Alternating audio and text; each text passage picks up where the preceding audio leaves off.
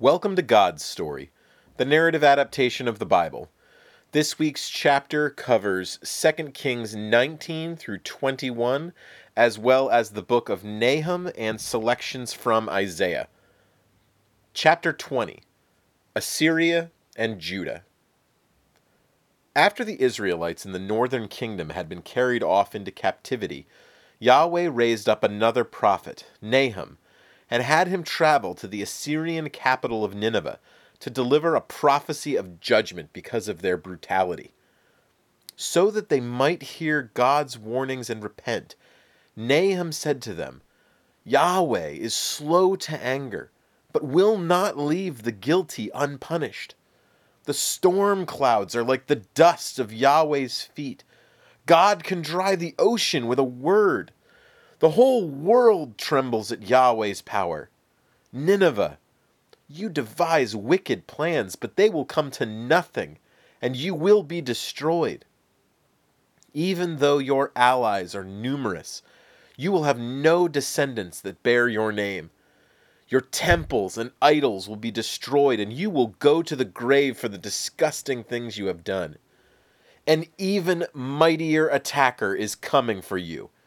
Guard yourselves and keep watch. Their shields, spears, and chariots will flash in your streets like lightning. Like you did to Samaria, you will be pillaged, plundered, and stripped bare, for Yahweh is against you. Misery awaits you, city of blood, full of lies, full of stolen riches and slaves. With the crack of the whip, the clatter of wheels, beating hooves, flashing swords and spears, your dead will pile up beyond your ability to count them because of your sinful lives. Yahweh is against you, and you will be humiliated before the other nations. Everyone who hears the news of your defeat will clap with joy, because they have all seen your cruelty. But Yahweh's words spoken by Nahum went unheeded by the Assyrians, and they did not repent of their cruelty. Sometime later, Shalmaneser, who was succeeded by Sennacherib, and in the 14th year of Hezekiah's reign, Sennacherib, no longer willing to tolerate Hezekiah's refusal to become a vassal, attacked and captured many of the cities in Judah. The Assyrians sent generals from his army to speak with the Jewish soldiers. Give Hezekiah this message from our king. Who do you think you can count on to defend you against us? Egypt? You can't count on them for anything but disappointment. Your God? Even though you have returned to your God, you still can't stop us. So make peace. We will supply you with horses. You supply us with the soldiers to ride them. You couldn't defend yourselves even against our weakest force. Hezekiah's advisors replied, Please, speak to us in Aramaic, not Hebrew. We don't want the soldiers to hear this. But the general said, Is this message only for you and your king, and not all these men who risk their lives as much as you? You soldiers, don't let Hezekiah deceive you. He can't save you, and neither can your God. Make peace with us, and you will live in peace in a fruitful land, very much like this one. Choose life, not death. Your king is lying to you when he says your God will rescue you. Has the God of any nation ever saved them from the might of Assyria? Where are all their gods now? Did God protect Hoshea or Rezin's kingdom? How can your God protect Judah? But the people remained silent, as they had been instructed to. Then the king's advisors returned to Hezekiah and told him everything that had been said. Hezekiah was utterly disheartened at this message, and he sent word to Isaiah, This is a day of distress.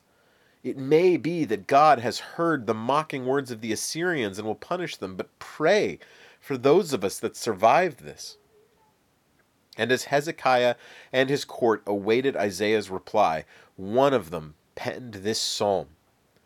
We have heard with our own ears what you did for our people long ago. With your hand you drove out the nations and then planted our ancestors and made them flourish. It was not by their might that they won the land. It was your mighty hand and the light of your face because you loved them. You are our King and our God, and you determine when we are victorious, though through you we push back our enemies. I put no trust in my bow. My sword does not bring me victory. Because you put our adversaries to shame. In you we boast all day long, and we will praise your name forever. But now we stand before you, humbled. For you no longer go out with our armies.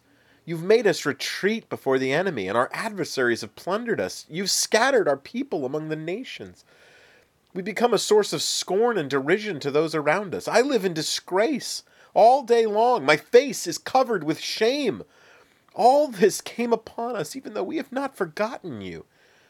We have not been false to your covenant or turned our backs on you. Our feet have not strayed from your path. If we had forgotten the name of our God or spread out our hands to a foreign God, would you not have discovered it, knowing the secrets of our hearts? Yet for your name we face death every day. We are treated like sheep, ready to be slaughtered. Awake, Lord. Rouse yourself. Do not reject us forever. Why do you hide your face and forget our misery and our oppression? We are crushed into the dust, and our bodies fall to the ground. Rise up and help us. Rescue us because of your unfailing love. Isaiah soon arrived with his reply, saying, Hear the word of God. Do not be afraid of what you have heard. Those who spoke these disrespectful words about me will surely die. Then Hezekiah prayed, Yahweh, surrounded by your angels, you alone rule over all the earth. Hear us and see us now, God. Listen to what has been spoken by the Assyrians. It is true, they have conquered many other nations and destroyed their gods. But that is because their gods were just wood and stone made by men. Save us so everyone will know that you alone are God. Then Isaiah sent this prophecy to Sennacherib. Who is it that you have mocked? Who is it that you have pridefully challenged? It is Yahweh, the one true God.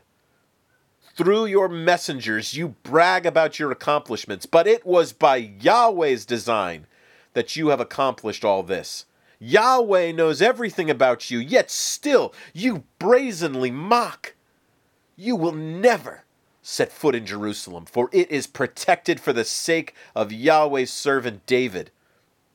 That night, Yahweh sent angels to the Assyrian camp, and in the morning, when everyone woke up, they discovered dead bodies everywhere. 185,000 Assyrian soldiers died that night. When Hezekiah's army discovered what had happened, their minstrels sang out, We praise you, God, we praise you, for you are near. You say, I choose the appointed time. It is I who judge with equity. To the arrogant I say, boast no more, and to the wicked, do not lift your horns in defiance of heaven. No one from the east or the west can exalt themselves above me. It is God who judges, who brings one down and exalts another. In the hand of God is the cup of wrath, and all the wicked of the earth drink it to its very dregs. As for me, I will declare my praise to Yahweh forever, who says, I will cut down the wicked, but the righteous will be lifted up. His army decimated, Sennacherib retreated to Nineveh, never returning to Judah. When he died, he was succeeded by Esarhaddon. Sometime after this, Hezekiah became ill and was expected to die. But Hezekiah prayed, Yahweh, I have followed you with my whole heart all the days of my life. Then he cried bitterly. In that moment, Yahweh sent Isaiah to Hezekiah with this message. I have heard your prayers and seen your tears. 3 days from now, you will go to the temple and you will be healed. Though it was your appointed time to die, for your faithful service, I give you the gift of 15 more years of life, where I will continue to defend this city for the sake of your ancestor David.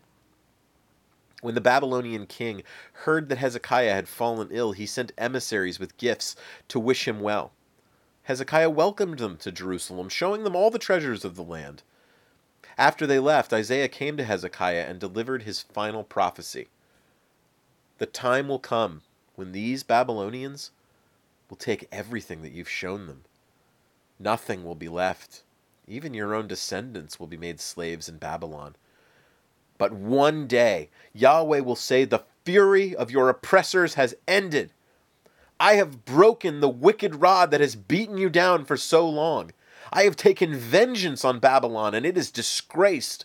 Babylon, though I was angry with my people and gave them into your hands, you treated them without mercy.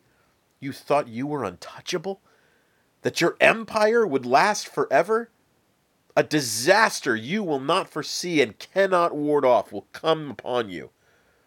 To Israel, I say, I created you. I called you by name. I set you apart with a holy purpose. You are my precious and beloved people.